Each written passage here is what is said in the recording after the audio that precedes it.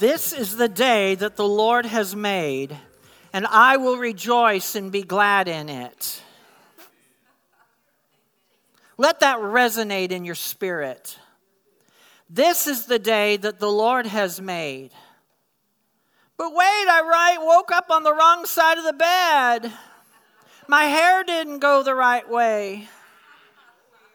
But wait, my child just threw up on me. We had a fight on the way to church. But God, how can it be a good day? We could go on forever, couldn't we, like that? But that doesn't change the word. The word of God is unchanging. And you can have a great day. You can have in your body or in your mind a lousy day. But it doesn't change what the word says. The word of God is sure. Everyone say sure. The word of God is certain. And that is what we need as children of God. As any human being, we need the stable word of the living God. We need something that is foundational that we can stand upon. Do you remember the old song? This is not in my notes, by the way. Okay? The wise man built his house upon the rock. The wise man built his house upon the rock. The wise man built his house upon the rock, and the rains came tumbling down. Oh, the rains came down and the floods came up. Rains came down and the floods came up. Rains came down and the floods came up. And the wise man's house, what? Stood firm. Founded on the word. Solid, sure foundation. Hallelujah. And today we're going to be sharing about the sure foundation. Hallelujah. We're going to share some very powerful truths that I trust is going to enlighten you, empower you, hallelujah, and cause you to move forward in breakthrough. Hallelujah. Our God is a God of breakthrough, like we heard the Spirit of God say this morning. He is a God of breakthrough. Hallelujah. He is not a God who wants you to stay in the same position you've been in. Hallelujah. Unless it's that you're in the secret place or you're walking with Him. He wants you to stay in that position. Hallelujah. Thank you, Father. Let's pray. Father, we thank you and praise you for your word. Your word will go out with power. Your word will go with great unction. Hallelujah. There will be an unction of the Holy Ghost upon what is ministered today. In Jesus' name. I thank you, Father God, that the word will be clear, concise. It will cut like a knife. Father, your word says in Hebrews 4 that the word of God, the sword of the Spirit is the word of God. And it's quick and it's powerful and it's sharper than any two-edged sword of this world. It pierces to the very dividing between the soul and the spirit. Father, we're going to know the difference between that which is spirit from you and that which is just our soul. Our mind, our will, and our emotions have been trying to take us off on a strange tangent that we don't need to be going on. Hallelujah. For the word of God, hallelujah, will separate the soul from the spirit. Even the thoughts and intents and even the motives of the heart are going to be brought out today in Jesus' mighty name. I proclaim, Father, that your word will have its perfect work in your people in Jesus' name. I pray that every single person who is within my voice, whether they're here or on YouTube, I thank you right now. Wherever they're hearing this, Father, that they're going to hear, hallelujah, the uncompromising word of God. Hallelujah. And it's going to be very understood. It's going to be clear. They're going to have to make a decision one way or the other. Hallelujah. I pray that there is fertile soil here. Fertile soil. I proclaim fertile soil. Put your hand over your heart this morning. Hallelujah. Come on. Put your hand over your heart. Hallelujah. And say, I am fertile soil. Hallelujah. We thank you, Lord, for fertile soil. We thank you, Lord, that fertile soil is able to give 100, 60, and 30-fold return. Hallelujah, on what the word that has been scattered out will do. We just thank you and praise you. Hallelujah, that your word, hallelujah, is going to come forth. Hallelujah. And Father, the word, hallelujah, when it comes forth, it will go forth and do what it's called and purposed to do. In Jesus' holy name. Hallelujah. Now, Father, if there's anything in us, Hallelujah. That's not in line with that word. You're going to shine your light on it.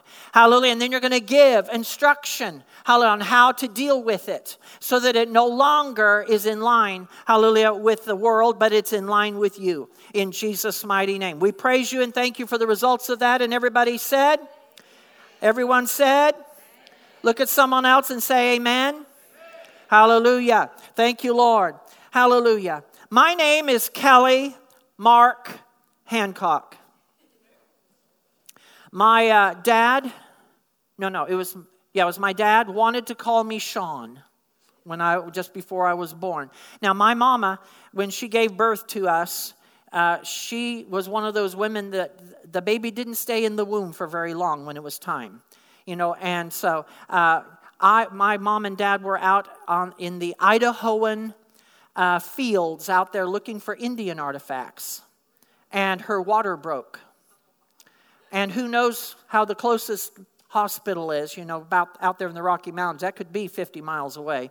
I don't know how far it was, but anyway, they got there to the Pocatello, Idaho Bannock Memorial Hospital. And Dad was still trying to find my name, okay, and gave me a name, and then I was here. And it was even more so with my sister. And I don't know how they came up with my sister's name, because Mom didn't and Dad didn't even say anything about it, okay? They just, of course, back then you didn't know a lot of times if it was a boy or a girl. And so they gave birth to her, and Dad's still filling out the paperwork at the front desk. And they said, so what do you want to name her? and my dad said, Markula. Combination of my dad's name, Mark, and my mom's name, Marcella. How he ever came up with that, I'll never know. But boy, it just popped right out. And so, but anyway, we're talking, here I said, my name is Kelly Mark Hancock. That's my identification of who I am. If you want to know who I am, you always say Kelly. This morning when they were talking just before service, and someone said something about prayer and Kelly. Kelly, this is where you pray. And I lift up because I was doing something else. And so, but that I responded to my name. Okay? And my name, Kelly, means warrior. Okay? Mark means warlike. So I'm a warlike warrior. Now, Hancock has a Celtic, but also has an English and Celtic background to it. And a little Norwegian type of Norse to it. And so as I did my study on my last name, Hancock is two parts to it. Cock means son of. Anytime you see a C-O-C-K at the end of a word, that's son of. And then the first part, Han, comes from the Norse, Swedish, Norway, Celtic, John. And most specifically, John who laid his head on Jesus' chest. So I am a warlike warrior who lays his head on Jesus' chest. Kind of a paradox almost. Hallelujah. But I love it. And I've been called that all my life. And in a sense, I've become kind of like that. And it's quite amazing how God gave me that. And that's my identification. Now, I'm not trying to say that everyone's name, and I'm just saying for what I've found out about myself. And I love words, and they have meanings. And we're going to talk a little bit today about those words and their meanings and how they can affect your identification. Okay? Your ID. Chris, you know what your full name is? What does Christopher mean? You might want to find out. Root word of Christopher is Christ.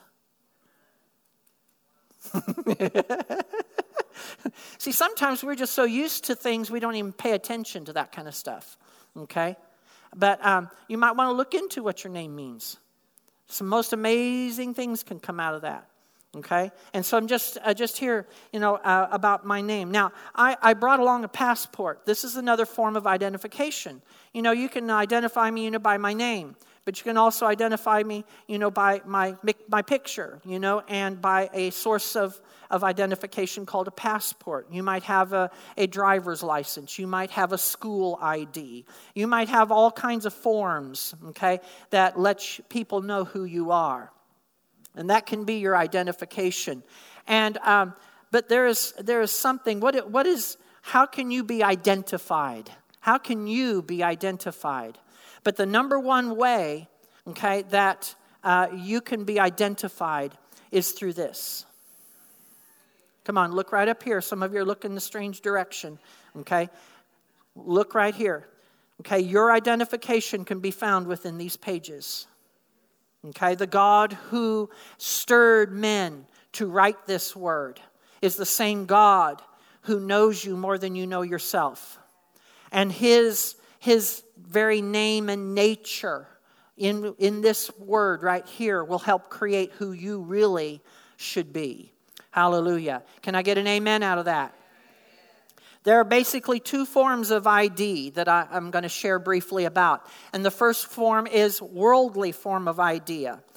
Your identification, if it's done according to the world or according to self, is going to be very subjective. It's going to change from day to day. It's going to change from person to person. It's going to change from work to home. It's going to change from when you're in church. Praise the Lord, I'm doing great. Hallelujah. To Walmart. Would you get out of my ever front away? Don't tell me you've not gone that direction. When we get into that worldly mindset and we allow the world to affect, okay, how we live our life, it becomes very subjective. Everyone say subjective. Now you understand what subjective means. Subjective means it shifts and changes with the ever-flowing, ever-changing patterns of life. Okay? It's like remember I sang that song a little while ago? The wise man? Well, how about the other one? The foolish man built his house upon the sand. Now, what does sand do? It shifts. I mean, even little footprints will scatter in all different directions. Just one little footprint. Can you imagine one person coming into your life and doing just a little bit and it'll shift you? Do you understand what I'm trying to say? Okay, so what we want to do is if your identification of who you are, listen up, if your identification of who you think you are is based out of a worldly mindset, or the world has told you how or what you should be or who you are, then that's going to be very subjective, and you're going to live a roller coaster life. Now, we love going on roller coasters. Some people don't, but I love roller coasters, okay? But you don't want to be on a roller coaster life. Now, there are a few people who might enjoy that because of all the ups and downs and everything. Personally, myself, and I think most people in a majority do not want a roller coaster life, okay? They would like a stable life. Look at your neighbor and say, stable life. Also, a worldly form of identification is undefined. There's no real definition. Be whatever you want to be. I saw, I saw a little video of a person of importance that kind of knew what was going on in the world today. And there was a school somewhere here in the States, and the principal had made it possible for those who identify as cats to have their own little box where they can go to the bathroom in the bathrooms because they identify as a cat. Okay? So, are you being identified in a worldly pattern, a worldly kind of way, where it's undefined and you can just kind of be what you want to be today? Okay? That's a worldly form of identification. Also, it's very fluid. Okay? It's just fluid. It just kind of shifts. Again, there's no real definition, okay, to it. Okay? And it goes up, it goes down, it goes this way, it goes that way. There's no foundation to it.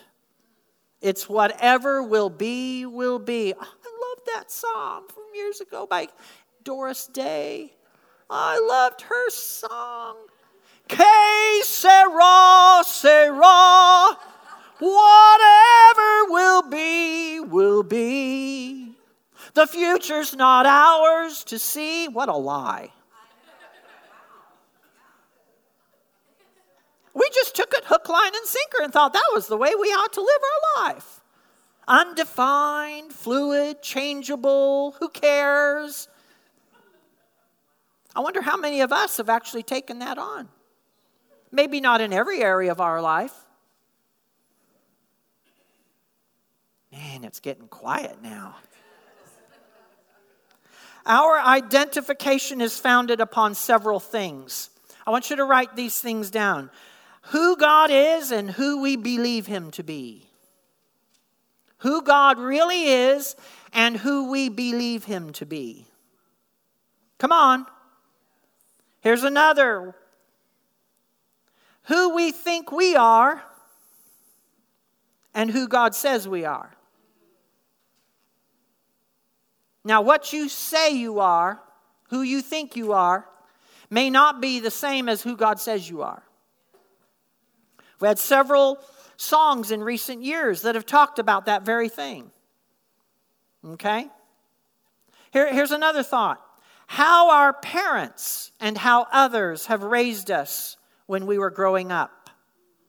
That clearly puts identification into motion. How our parents raised us, how others may have raised us. When I was very, very young, I don't remember this far back, okay? I can remember fairly far back to when I was 2. And when I was kind of maybe sometimes 1, my mom said, you had to have been 1 or 2 on this. I'm not going to go into all those details, but I was too young for this.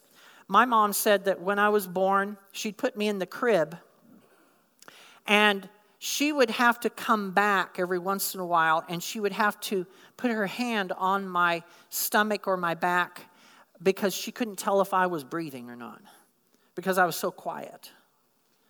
And so I was identified as a very quiet child. And when I was growing up, I didn't talk very much. I was, kind of quiet. Don't talk. Don't ask me to answer a question in school. Oh, no. And a report? Oh, my Lord, help me. But, okay, I was considered a quiet person, okay, even from when I was very, very young. My sister, on the other hand, wild, the whole thing that I wasn't, okay? So, how our parents raised us helped form who we think we are, okay? We didn't go to church, sometimes, but it wasn't consistent. And so we didn't get a nice, fresh infilling of God's Word and find out who we really are. Okay? And so how your parents raised you, how others raised you, even your teachers and friends will influence your identification, who you say or who you think you are. And here's another one. Will influence your identification, and I pray that this is your number one. Is your willingness. Everyone say willingness. Sometimes you're not willing. Sometimes we're rebellious. Sometimes we don't want it that way. Our willingness to let Him transform us. I'm going to say that again. Our willingness to let Him transform us. He's there. He's not moving. He is, God's Word says in Hebrews chapter 13, verse 5, that He will never leave you. He will never abandon you. He will not, it says in the Amplified Classic, in any way leave you helpless, okay, or without help. Most assuredly not. I mean, He keeps on. So He's not leaving. He's not going anywhere, okay, and He is reaching out His hand and His Word and His Spirit, and He's presenting to you a life that can be transformed. But you have to be willing. Look at your neighbor and say, are you willing? Come on, look at someone else across the way and say, are you willing? Come on. Okay? This is a serious thing. Are you willing to be transformed? Are you willing to go from where you think of who you are into the reality of who God says you really are? Does that make sense to everybody? God's word says in Romans chapter 12, verse 2, it says, do not be conformed to the patterns of this world system. Boy, how often do we go right into that pretty quick?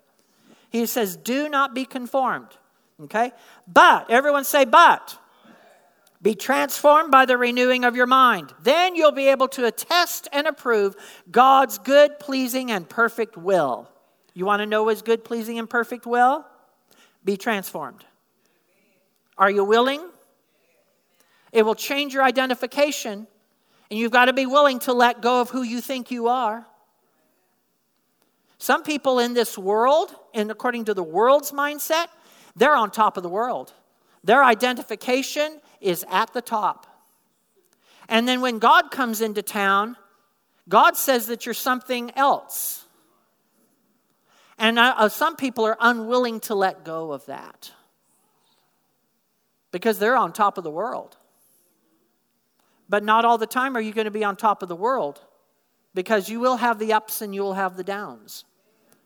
So you've got to have a consistent place by which your identification stands upon.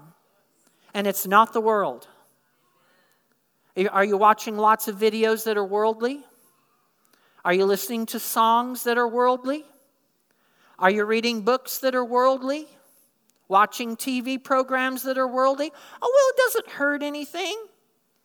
Oh, maybe not. But I'm not willing to take that chance. Because over a period of time, it will affect you. Okay? Hallelujah. Look at your neighbor and say, it will affect you. Our identification is founded upon our source. Now, our source. And I've kind of hit on it several times already. But our source is one of two places. And I said the world and I said God. I'm going to shift it just a little bit, and I'm going to say God, and I'm going to say self. All right? Now, if it's God, okay, that's where you want. Okay? Then there's self. And anything that's self, okay, is an idol. How you look at yourself, okay, based upon yourself, okay, is an idol. You've just erected a God in place of God. And you will be battling that for the rest of your days. Is that your plan? I hope it's not your plan. I hope it's not your plan to battle God's plan for you, God's identification of you. Okay? That you're willing, yielded, soft, pliable, tenderized. Hallelujah. Hallelujah. There are 2 trees that were in the Garden of Eden. How many trees? Well, there were lots and lots of trees, really. Okay? But there were 2 trees that were identified. ID. Okay? One was the tree of life. The other was the tree of the knowledge of good and evil. Okay? And identification comes from one of those 2 trees. Adam and Eve were walking around in life. I wonder what life looks like. When they partook of the tree of life and they would eat, they were eating life. I wonder what life looks like. I wonder what life tastes like.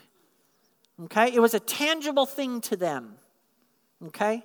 And they walked in it every day. They tasted of it. They drank of it. God was the essence of it. And the tree was filled with life. And then, of course, there was one who came, and we'll talk about him in a little while. And he kind of put a cog in the wheel. Okay? Changed things. But the tree of life has roots to it. And the roots of the tree of life are the Creator itself. The Creator of that tree and everything else. He's the Creator, and He's the roots of the tree of life. Okay?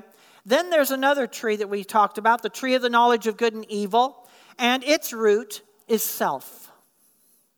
It's self. Okay?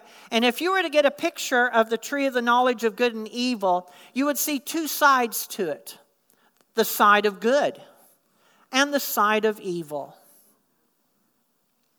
And we are really, you hear about it a whole bunch now, about being a good person, about being a good this, good that. We're doing good deeds, okay? And we're all about, okay, doing that. And the world just loves doing good things for people, okay? They're out on the community and they're passing out, this, and we're doing that for the community, and we're doing good, okay? But they're doing it without God's direction.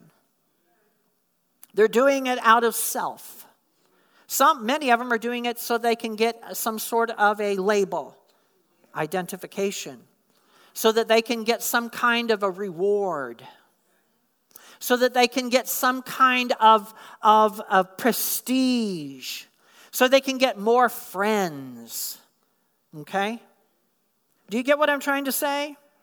And so we have this tree of the knowledge of good and evil. And on each side, one is good and one is evil. And on the side of evil, the identification that evil will give is shame because of all the bad things you've ever done. Shame on you. You did this. You did that. How dare you? You should not. You should be ashamed of yourself.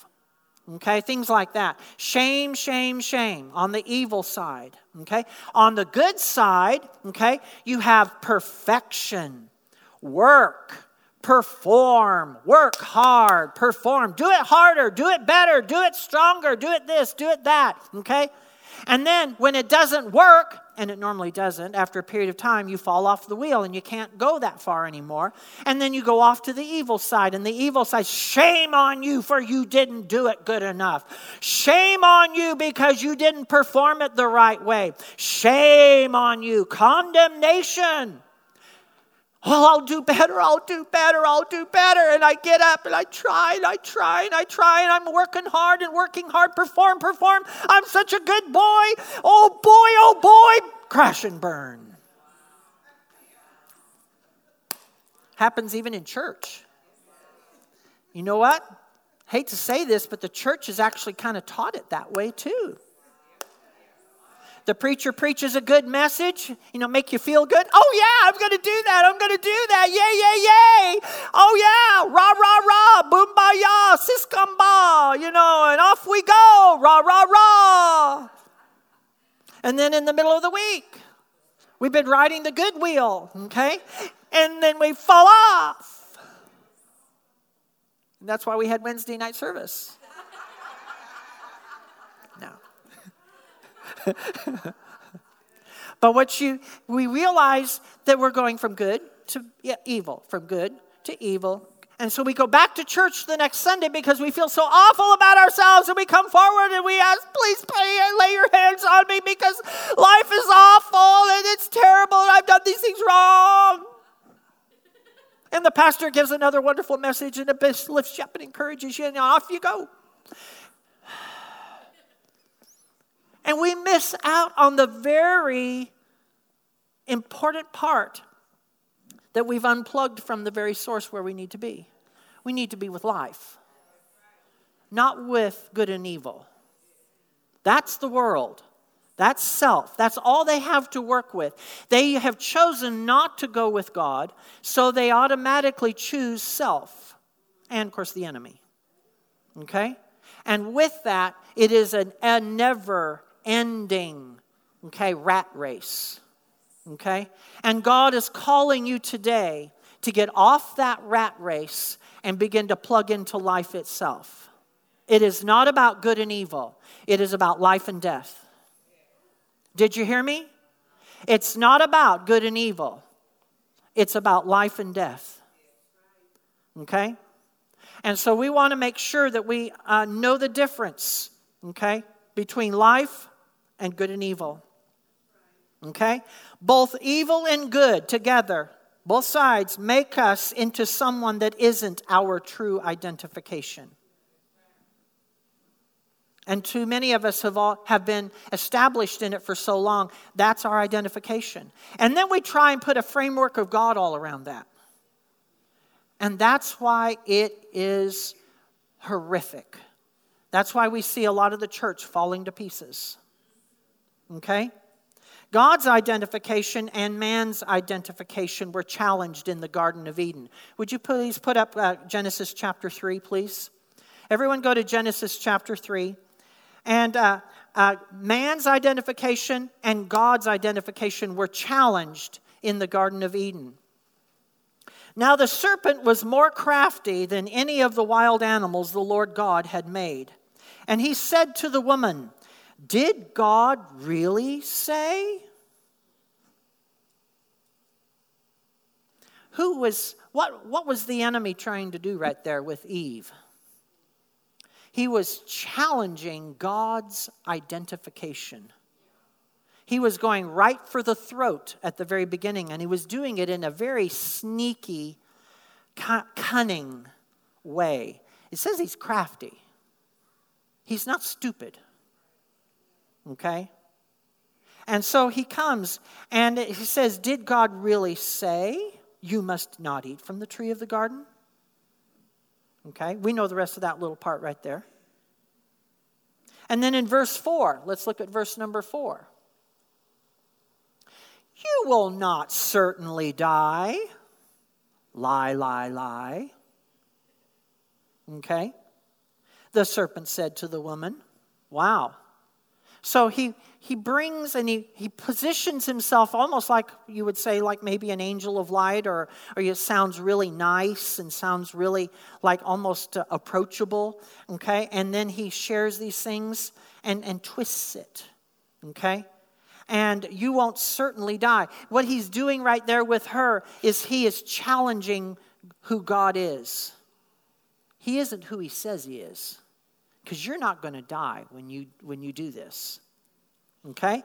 And then verse 7 says, then they go ahead and they eat. And Adam eats. Okay? And they realize what's happened. And then the eyes of both of them were opened. And they realized they were naked. Verse 8. Then the man and his wife heard the sound of the Lord God as he was walking in the garden in the cool of the day. And they hid from the Lord God among the trees of the garden. When the enemy attacked God's identification, okay, it shocked them. And they hid. And it literally changed their identification of who they were. When you don't have a proper perspective of who your God is, you will no way have a good perspective of who you are. Because your identification is all wrapped up in Him. So if you're not spending time with Him and getting to know Him as your Lord, as your Savior, as your friend, as your Creator God, as all of the things that He is, then you are not allowing your own identification to be found in Christ. And so you want to make sure that your times with the Lord are many, many. The more you spend time with Him, the more you are shifted and changed and transformed and become the person that God has created you to be. That is your identification. You do understand that God has a blueprint of you. And that blueprint of you was created before time ever started. God's word says before the beginning, before anything was created, He already knew you. He had a blueprint of you. And it hasn't changed even though you've done lots of wrong things. Isn't that awesome? Your God has not changed His blueprint of you from the beginning of time just because you did 9,655,738 things wrong and counting. His plan, His blueprint of you is still the same. And He still holds to it. And He still says that that's you. Hallelujah. And so when you come into Him, you're able to see more of that and embrace it and believe it as yours. Hallelujah. Hallelujah. Verse 9, but the Lord God called to the man, where are you? He answered, I heard you in the garden and I was afraid because I was naked, so I hid. I was afraid. His identification of God changed and his identification of himself changed. Okay? And he said, who told you that you were naked? Have you eaten from the tree that I commanded you not to eat from? Verse 14. So the Lord God said to the serpent, and this is after he gets him into a big, huge powwow. Okay? And he says, Adam. Okay? How'd all this happen? And because Adam goes, it was her fault. The woman you gave me. Blame God and blame that woman. But not me. Okay? Blame you because I now have found out that you aren't everything you said you are. And I blame her because who I see you as, now I don't see her the same. Is anyone getting anything out of this? Are you looking in your heart? Hallelujah. So verse 14. So the Lord God said to the serpent, because you have done this, cursed are you above all livestock and wild animals. You'll crawl on your belly and you will eat dust all the days of your life. Verse 15. And I will put enmity between you and the woman and between your offspring and hers. And he will crush your head. There will become one later on who will crush your head, Satan. Hallelujah. You'll strike the heel. You'll strike the heel. And a lot of that striking of the heel deals with your identification. Because why would he strike the heel? What is the heel part of?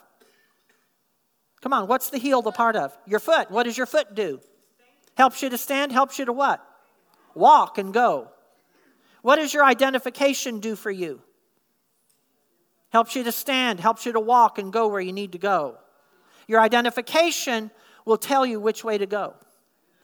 Your identification will tell you how to stand. The enemy will attempt to bruise your what? He'll try to bruise your identification. Why? So that you will go a wrong direction. So you'll think wrong thoughts. So that you'll respond differently than what you should. You get what I'm trying to say? Hallelujah. He's not a nice one. He likes to go around acting nice. And he's got the world fooled. And he's got part of the church fooled. And I'm a little angry about that.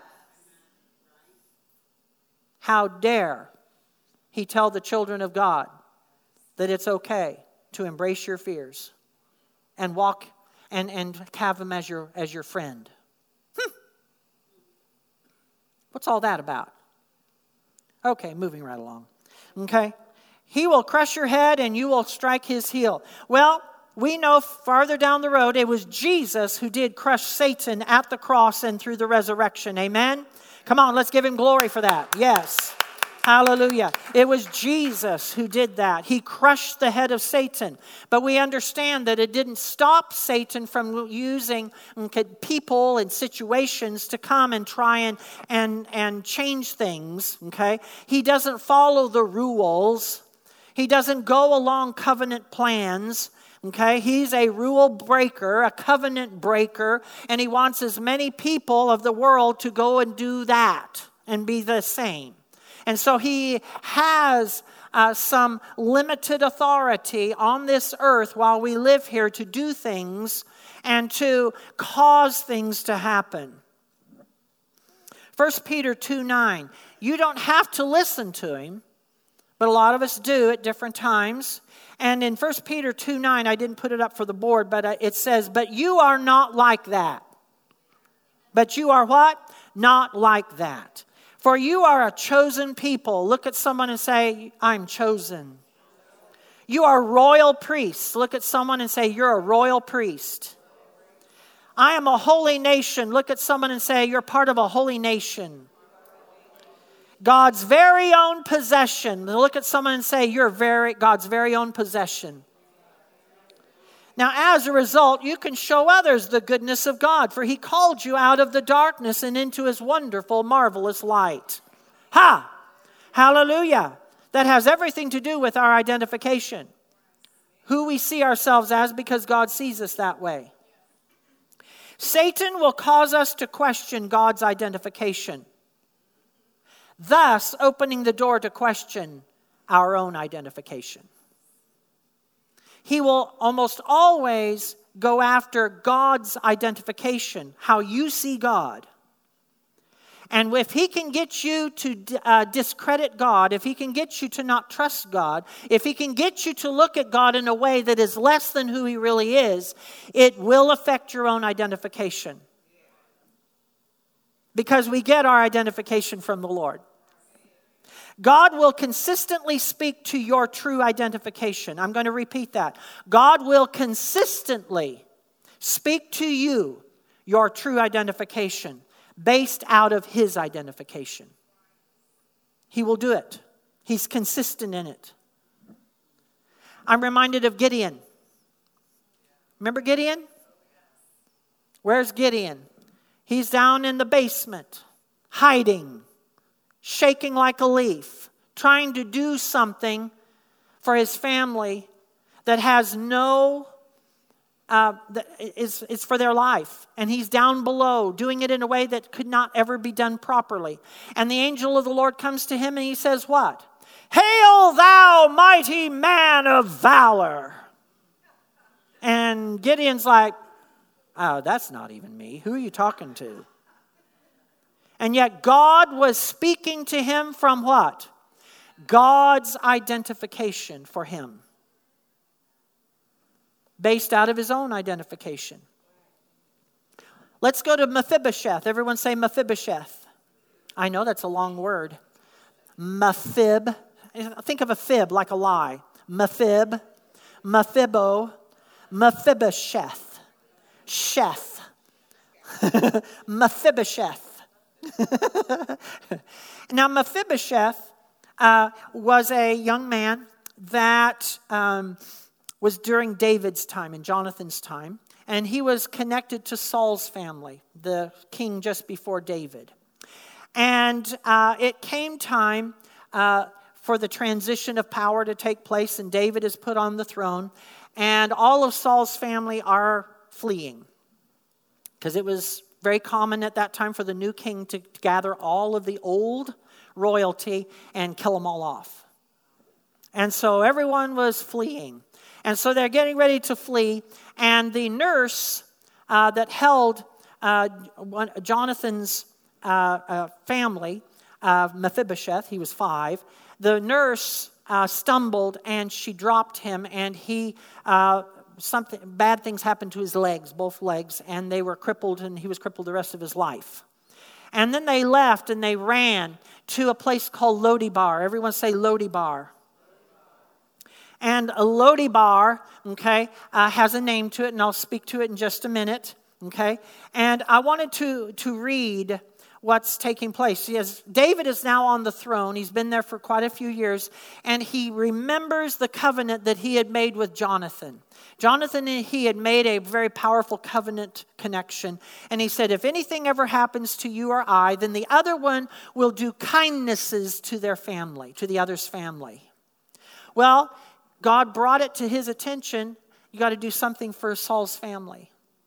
And so he asks his helpers, he says, helpers, is there someone from Saul's family that we can show kindnesses to? And well, yeah, there is. It's Mephibosheth. Okay? And he says, well, go get him. And so here's the story of Mephibosheth. Jonathan, son of Saul, had a son who was lame in both feet. And he was 5 years old, 1 Samuel 4:4. When the news about Saul and Jonathan came from Jezreel, and his nurse picked him up and fled, but as she hurried to leave, he fell and became disabled, and his name was Mephibosheth. Now let's go to 2 Samuel chapter 9, verses 1 through 7. David is now asking about someone that he can show kindnesses to. David asked, is there anyone still left in the house of Saul to whom I can show kindnesses for Jonathan's sake? Now there was a servant of Saul's household named Ziba. They summoned him to appear before David, and the king said to him, are you Ziba? I'm at your service, he replied. The king asked, is there no one still alive from the house of Saul to whom I can show God's kindness? Ziba answered the king, oh, there is still a son of Jonathan, and he's lame in both feet. Notice he doesn't even give him a name. His identification is he's lame in both feet. Where is he? The king asked. Ziba answered, he's at the house of Maker, son of Amiel, in Lodibar. So King David had him brought from Lodibar, from the house of Maker, son of Amiel. When Mephibosheth, son of Jonathan, the son of Saul, came to David, he bowed down to pay him honor.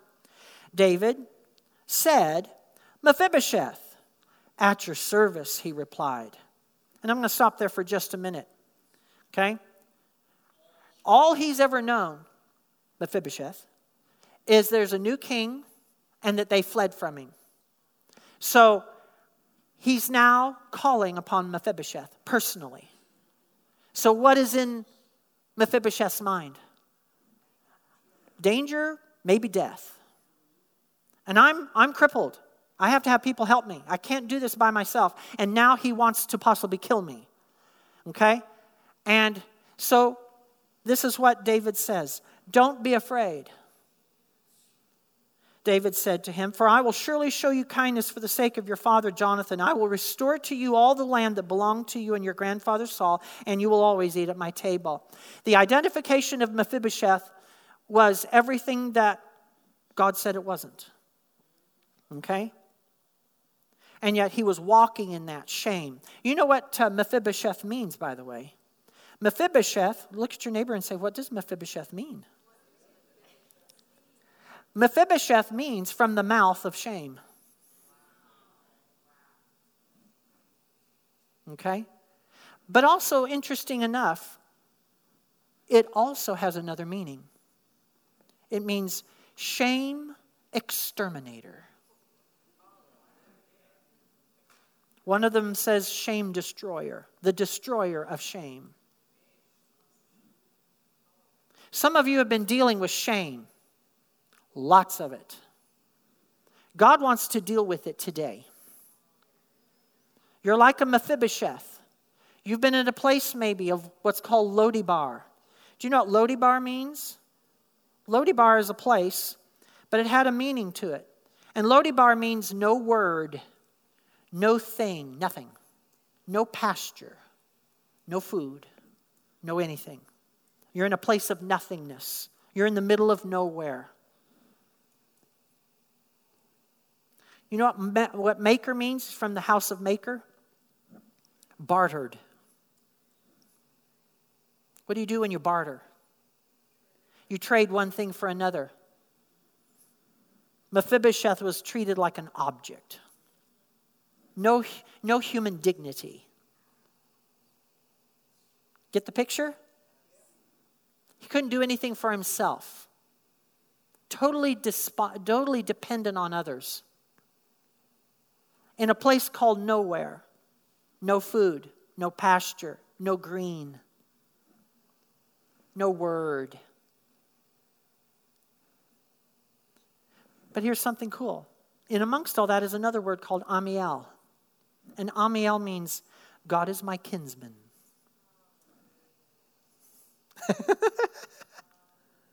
I want you to put that picture all together. Mr. Mephibosheth walks into the palace of the king. He's not part of that. He knows he's not a part of it. He's going to be dying. He's going to die. Something horrible is going to happen. He's come from nowhere. Okay? Totally dependent. Okay? Bartered feeling. Okay? I'm shame. I'm the essence of shame. And he comes in contact with David, who in this case is like a picture of God himself. And God completely changes the narrative of his life. His identification is totally challenged and totally shifted. We were singing songs about, things are shifting. What was the phrase that she used? There's a shifting. There's a breaking in my favor. Okay? There's a shifting and a breaking. There's a God of the breakthrough. God is trying to tell some people something in here and something on YouTube, that you need to know. Hallelujah. Stop walking in your identification of who you think you are. God is a God who has an identification of you that is far beyond what you could ever imagine or think. Are you willing to let him transform you? Even in the moment, in a twinkling of an eye. Hallelujah. Hallelujah. Now there's another name, and his name is Ziba. Did you hear his name a few minutes ago? He's one of the servants kind of helping out with David and that whole group. Well, I want us to read a selection from 2 Samuel chapter 9, verses 9 and 10. And it says, Then the king, that's David, summoned Ziba, Saul's steward, and said to him, I have given your master's grandson, Mephibosheth, everything that belonged to Saul and his family. You and your sons and your servants are to farm the land for him and bring in the crops so that your master's grandson, Mephibosheth, may be provided for. And Mephibosheth, grandson of your master, will always eat at my table. Now Ziba had 15 sons and 20 servants himself. He was probably a little bit chapped about all that. Okay? And so, you know what? How do I know that he probably was a little bit chapped? Because of the things that happened next. Okay? Now, 2 Samuel chapter 19, verses 24 through 30. Pardon me. This is a time in which David is fleeing Jerusalem because Absalom, his son, is going to rise to power. And so they're fleeing. Okay? And in the midst of that, okay, Ziba is in the picture, and David is in the picture, and Mephibosheth is in the picture. Mephibosheth, Saul's grandson, also went down to meet the king. Okay? He had not taken care of his feet or trimmed his mustache or washed his clothes from the day the king left until the day that he returned safely. Okay? There was a situation in which Ziba had told David when they were all fleeing. Okay? Ziba told David, Mephibosheth's not going with you. Why? Oh, because he says that his family is going to be restored to the kingship. And so he's going to stay with that king that's going to rise to power. That's what Ziba told David. Okay? Then he turns and goes to Mephibosheth. And he says, Mephibosheth, David doesn't really have anything to do with you, so you're going to stay here.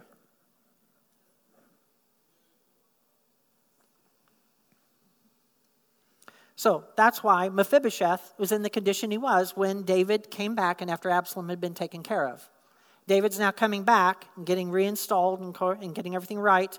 And then he sees Mephibosheth, and Mephibosheth is just so excited, but he's also so like what? Because the enemy comes in to still attempt to deal with your identification and twist it. He is not nice. Okay? Watch out, children of God. Satan's not done. Be aware. Be discerning. Okay? So when he came from Jerusalem to meet the king asked him, Why didn't you go with me, Mephibosheth? Mephibosheth said, My lord the king, since I, your servant, am lame, I said, I will have my donkey saddled and will ride on it so I can go with the king. But Ziba, my servant, betrayed me, and he has slandered your servant to my lord the king. My lord the king is like an angel of God, so do whatever you wish. All my grandfather's descendants deserve nothing but death from my lord the king, but you gave your servant a place among those who eat at your table. So what right do I have to make any more appeals to the king? The king said to him, Why say more? I order you and Ziba to divide the land. Because of what had happened, David said to Ziba, okay, you can take what was Mephibosheth's. And then God still shows his kindness after that, after everything settles down. And Mephibosheth still ends up getting half of that which was more than enough. Okay? And Mephibosheth said to the king, listen to this, let him take everything now that my lord the king has returned home safely. Identification. I know who you are. I know who I am. I don't need that stuff. I need you. Is anyone getting anything out of this? Ha! By the way, do you know what Ziba means? That servant? It means beautiful and gorgeous. Can you see the meaning there? It also means plant. I was thinking of, when I was doing this, he's a plant. He's not a plant as in something coming up and growing. He's a plant, like someone who is planted in to do something wrong. He's established to be put there to do something wrong. One of the versions actually says that he was that his title is false servant. He's not true. Hallelujah. So Jesus was challenged in his ID as well. Everyone say ID. Hallelujah. He was challenging his idea as well. Jesus baptized and was affirmed and to show his right standing with the Father, but Satan confronted his identification to stop the plan and destiny. Okay? Let's go to Matthew 3, verses 13 through 17. Hallelujah. It says, "Then Jesus came from Galilee to the Jordan to be baptized by John. But John tried to deter him, saying, 'I need to be baptized by you, and do you come to me?' Jesus replied, 'Let it be so now. It is proper for us to do this to fulfill all righteousness.' Then John consented." Verse 16, "As soon as Jesus was baptized, he went up out of the water, and at that moment heaven was opened, and he saw the Spirit of God descending like a dove and alighting on him. And a voice came from heaven and said, 'This is my Son, whom I love, and I am well pleased.'" There's your identification. Father God was identifying his Son. The very next verse, everyone say the very next verse. "Then Jesus was led by the Spirit into the wilderness to be tempted by the devil. After fasting 40 days and 40 nights, he was hungry, and the tempter came to him and said, 'If you are the Son of God,'" identification. Are you really who you say you are? Because if you are, then you'll be able to do this. He's twisting. Okay? "Tell these stones to become bread." Because you're hungry. You know you are. Isn't that just like the enemy? How sly. How insipid. How inhumane. He gets you at your lowest point and then digs. Challenges you. Jesus answered, "It is written, man doesn't live on bread alone, but on every word that comes from the mouth of God." Then the devil, he wasn't done. "Then the devil took him to the holy city and had him stand on the highest point of the temple." Verse 6. "If you are the Son of God," there he goes again. If you really are who you say you are, if you really are identified in the way you say you are, if you are, "Throw yourself down, for it is written, he'll command his angels concerning you, and they'll lift you up in their hands so that you will not strike your foot against a stone." He's even using the word of God. But he's using it in a way, okay, that's for selfish purposes. Just go ahead and throw yourself down. It's like you going to the Grand Canyon. "God, I know that you'll take care of me as I jump off the Grand Canyon right now. I just know you will." Right. Okay. Jesus answered him, "It is also written, don't put the Lord your God to the test." Well, the devil's not done. "And again, the devil took him to a very high mountain and showed him all the kingdoms of the world and their splendor. 'All this I will give you.'" Now he's getting desperate. He's not even saying, "If you are the Son of God," anymore. He's just saying, "I'm just going to give all this to you. If you just bow down, worship me, that's all you have to do." Jesus said, "Away from me, Satan. It's written, worship the Lord your God and serve him only." Then the devil left him and angels came and attended him. Powerful. Two aspects of God that give us our identification. Write them down. Two aspects of God that give us our ID. One of them is life. Everyone say life. Two aspects of God that give us our ID. Life gives me ID. Life himself gives me identification. John 1:4. John 1:4 says, "In him was life, and that life was the light of all mankind." Hallelujah. In him was what? Life. He is life. He is the source of life itself. You will find it in no other. The world is searching all over the place to try and find it. They never will find it until they come to him. But they don't want him. So they're still trying to find it without him. Hallelujah. And the other is love. Everyone say love. Another aspect of God is his love that will give you identification. 1 John 4:16 says, "And so we know and rely on the love God has for us." God is love. Whoever lives in love lives in God and God in them. That's identification. That's true identification. Living in life and living in love. Hallelujah. Now, in the back, near the books, I have an attached sheet, okay, that I want each one of you to take with you. It looks just like this. And it says, "I am." And it says, "God is." And these are a selection. It's not all inclusive, okay?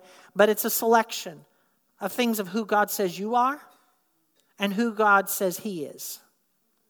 Okay? Scriptures to go along with it. And I encourage you to take those with you and begin to apply them as the Holy Spirit shows you. Hallelujah. Hallelujah. And so I want us to stand this morning. And as that music is quietly coming on, I want you to take a few minutes. And I want you to remember what has been said today about our identification. Some of you I know have an identification issue. Really, all of us still do in certain ways. And so we're going to ask the Holy Spirit to do something. The Holy Spirit, one of his jobs is to reveal. Look at your neighbor and say, the Holy Spirit's job includes revealing. Okay? Now I want you to get with yourself. Tim, if we can have the lights down just a little bit, please. Hallelujah.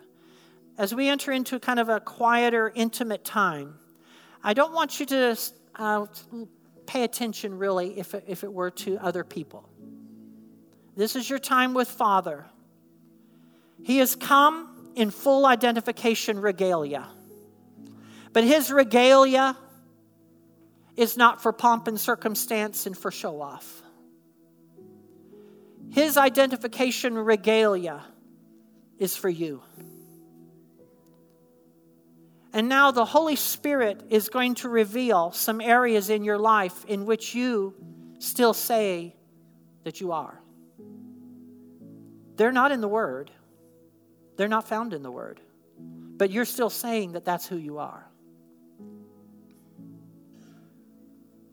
For some of you, it's one or two little things. Maybe for some of you, it's a whole list of things, a whole list of areas in your life. But I trust that the Holy Spirit, and he's really good with this, he'll deal with one or two. And then we can work on the rest a little bit later. So Holy Spirit, I thank you that you're at work right now, revealing some areas in us that are not in identification alignment. We're not everything. We don't think the way that you say we are completely. And you say, I'll still use them. I'll still use these people, even though they're flawed, because I love them. And I have life in store for them. But as they learn to find out who they really are, and not just who they think they are, and as they find out who I am, not who they think I am, that their lives are going to be radically changed, even in this moment.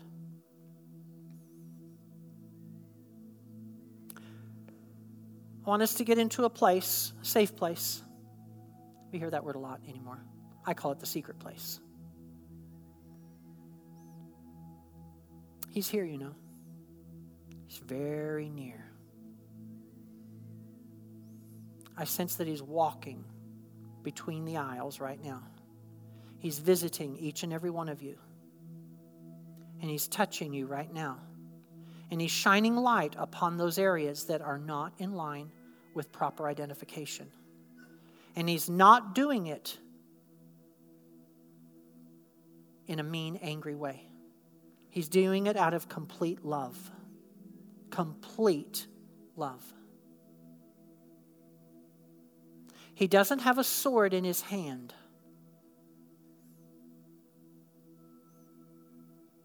It's his identification that he has.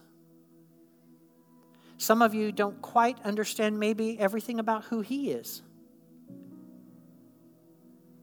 I ask, Holy Spirit, that you reveal to them who you really are. And as you show yourself who you really are, it's going to change who they are.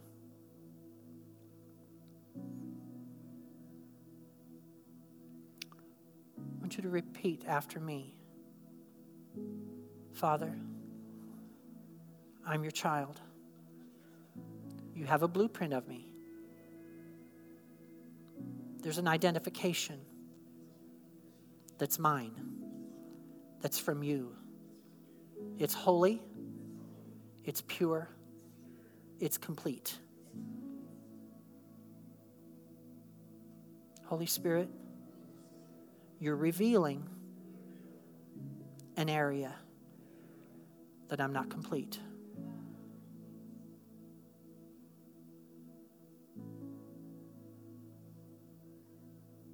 Holy Spirit, take me back to the place where I first received this ungodly identification. Let him take you back there right now, ladies and gentlemen. Let him take you back to that place where you first may have heard, or a series of situations where you first heard or started to believe something that wasn't in line with his word regarding who you are.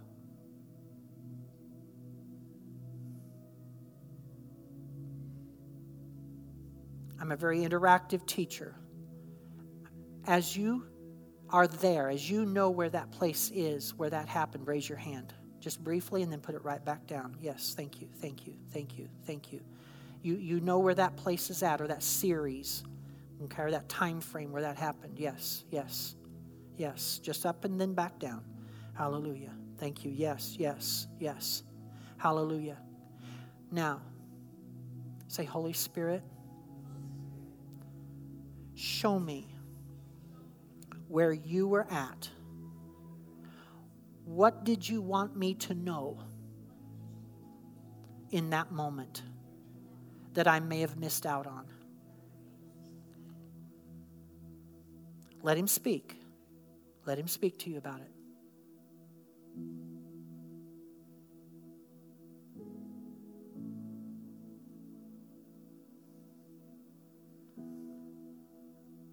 This is a very intimate time. For some of you, you're going back to when you were 3 or 4. Some of you are going back to your teenage years. Some of you are going back to yesterday.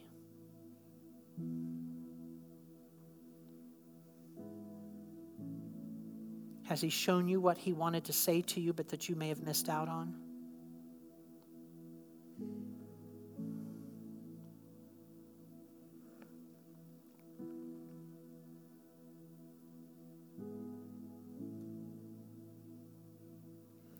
I want you to just repeat after me.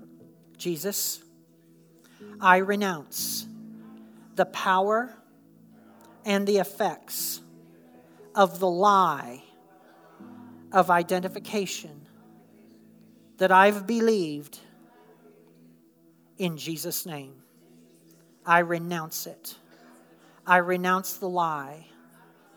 I renounce the assignments, the attacks, and the effects that it had on my life.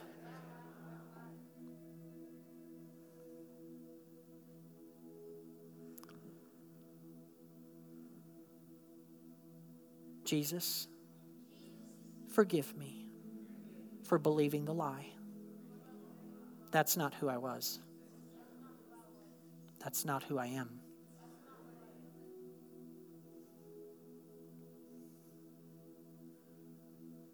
Does he forgive you? Watch him say it to you.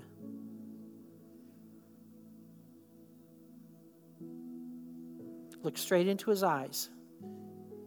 I believe that God gives us a mind of Christ, and that mind of Christ is filled with images. And those images are completely godly.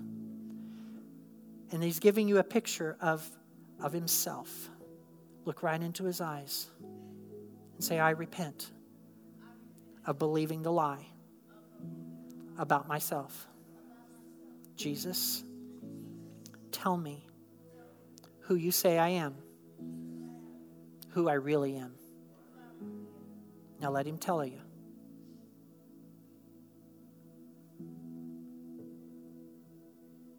He talks, you know.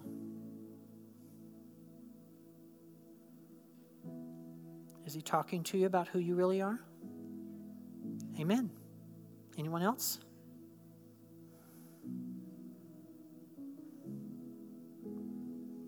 You're his. He's yours.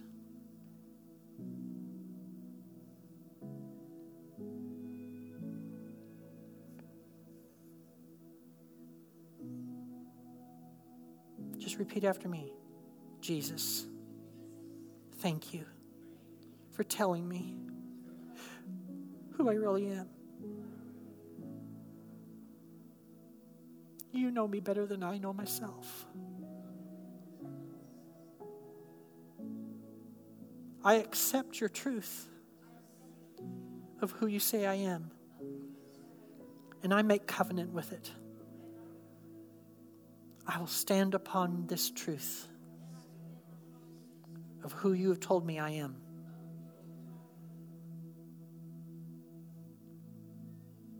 Now let's be thankful. Just lift your hands as a sign of yieldedness and surrender and just tell him thank yous. Give him some thank yous. Right now, many of you have shifted in your belief of who you are.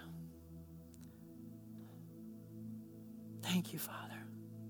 Come on, give him several thank yous. Be grateful. Let the depths of who you are rise up as you say thank you. Let the pit, the very depth and the very center of your being rise up to declare the thank you. Hallelujah. We love you, Lord. Hallelujah.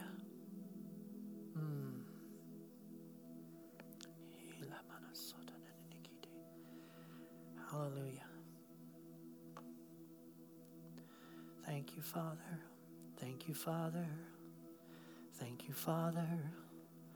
This is who you say I am. This is who you say I am. I am who you say I am. And what I thought I was, never more will be. It's who you say I am, not what I thought I was.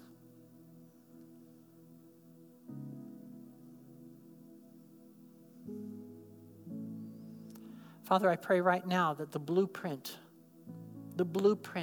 of who you say we are is ingrained into the very depths of our being. And that, Father, you have more opportunities to show us even more who we are. And we're willing and yielded, Father, to that. We're willing to go there again because you're a great God and you have great things in store for us. And a lot of it deals with who we are. Hallelujah. Brad, if you'll turn off the music, and I have a direction that I'm going to go, and it's a song that I heard many years ago, and I didn't know why I was going to. I even put it on as a video. I'm not going to go there, but I have what's called an omnichord. It's kind of like an auto harp, so to speak, and you strum and you change keys, and on it, I think you guys remember it, and I played it the other night, first time in a long time, and it was a song by a lady by the name of Mimi Ribble, and she, the Lord gave her, it was her response to God coming into her moment with identification and other things, and she was responding to that moment. And it's called Jesus, I Adore You. Jesus, I adore you. Jesus, I adore you. Lay my life, my all before you. For you are all I need. Jesus, I adore you. Jesus, I adore you. Let me rest my head upon you and hear your heart's beat. Father, we adore you. We take this moment. We adore you for how you are shifting and changing us. You're all we need. We're laying our lives before you, more now than ever. We rest our head upon your shoulder, upon your chest, and we hear your heart's beat. And your heart's beat is filled with identification. you're telling us over and over again of who we are and who you are. And that's changing everything about how we look and where we're headed. Satan, you've lost again. You may have bruised our heel, but we take this moment and crush your head. So take a moment and crush on his head. Come on, use your foot and crush on his head. He tried, but he didn't do it. Okay? We have crushed his head. Satan, your head is crushed. Hallelujah. In Jesus' mighty name. Hallelujah. Praise God. Praise God. Come on, give him glory in the house this morning. Hallelujah. You may be seated this morning. Hallelujah. I wanted to share with you the truth of God's word. Okay? It's real and it's powerful. And it is meant to transform and change and shift, okay, our lives, isn't it? Hallelujah. It's not just another book. And we look at it and say, oh, well, that's nice. Let me look at it from this book over here and see, what I can get from that book now. That is, no. This Bible, this word is your centerpiece. It's your centerpiece. Hallelujah.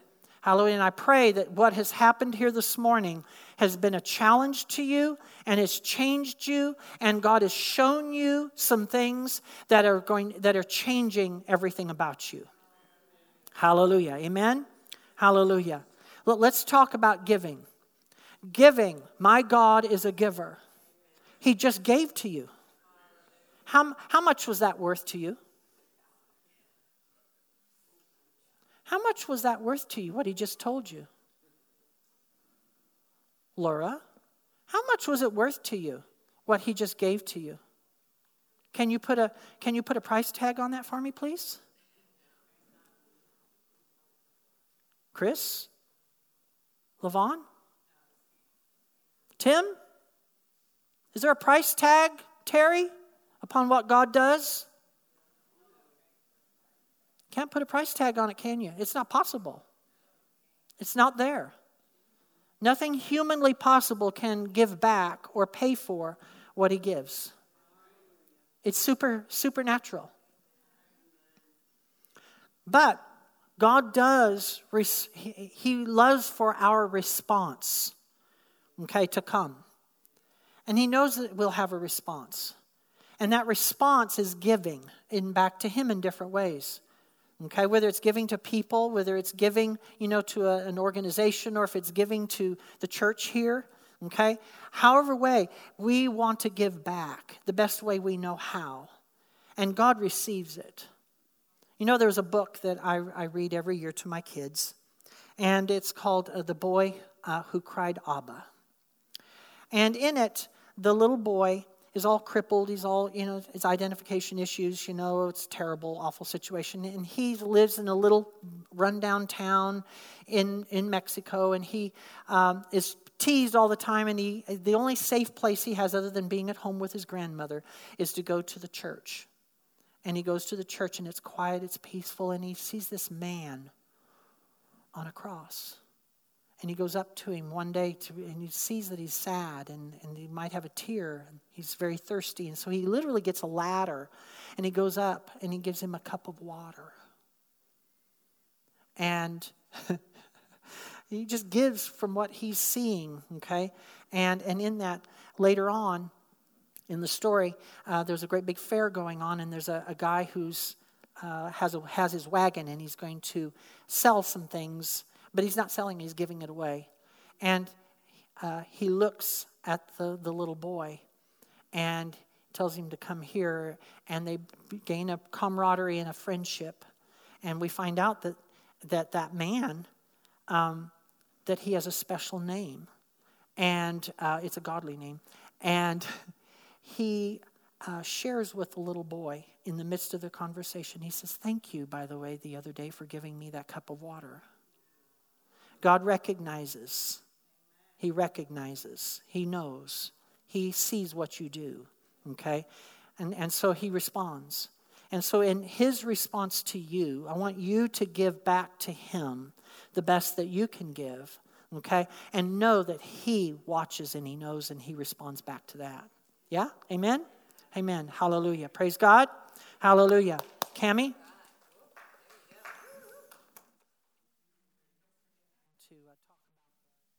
the sheets that are in the back, the I am sheets.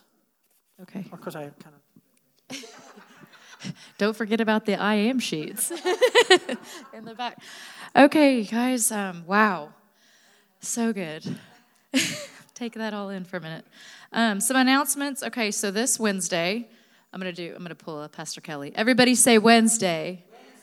Okay, this coming Wednesday is the Life of the Spirit Part 3. And I've been to the first two, and they are so good. It kind of goes along with what we're doing here on Sundays, too. So try to be there for that. It's Part 3 this week. So 6:45 for snacks, and then we start at 7. Would love to see you guys there. And then, okay, so if you have a birthday in the month of October, please stand, if you would.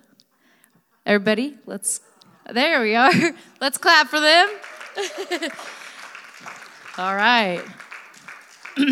And if there's anybody we missed, we apologize. But but let's sing them a little song now. Oh, come on, Mitch. Birthday to you. Happy birthday to you. Happy birthday, dear Mitch and Gail and everybody else. Happy birthday to you. Woo! Thank you, guys. Happy birthday. And then make sure that if we don't have your birthday, you can always add it to the Connect card. Don't forget the I am sheets in the back. And, let's pray. Thank you, Father, for your word today. Let it go down deep in our hearts.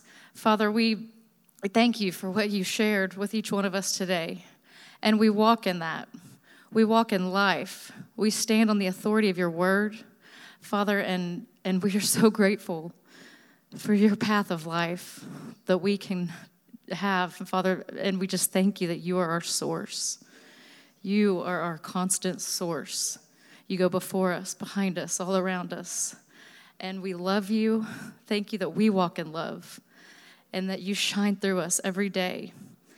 Thank you, Father, that we go and we share this word in the name of Jesus because you gave it to us to share, Father, that we could be a light for you.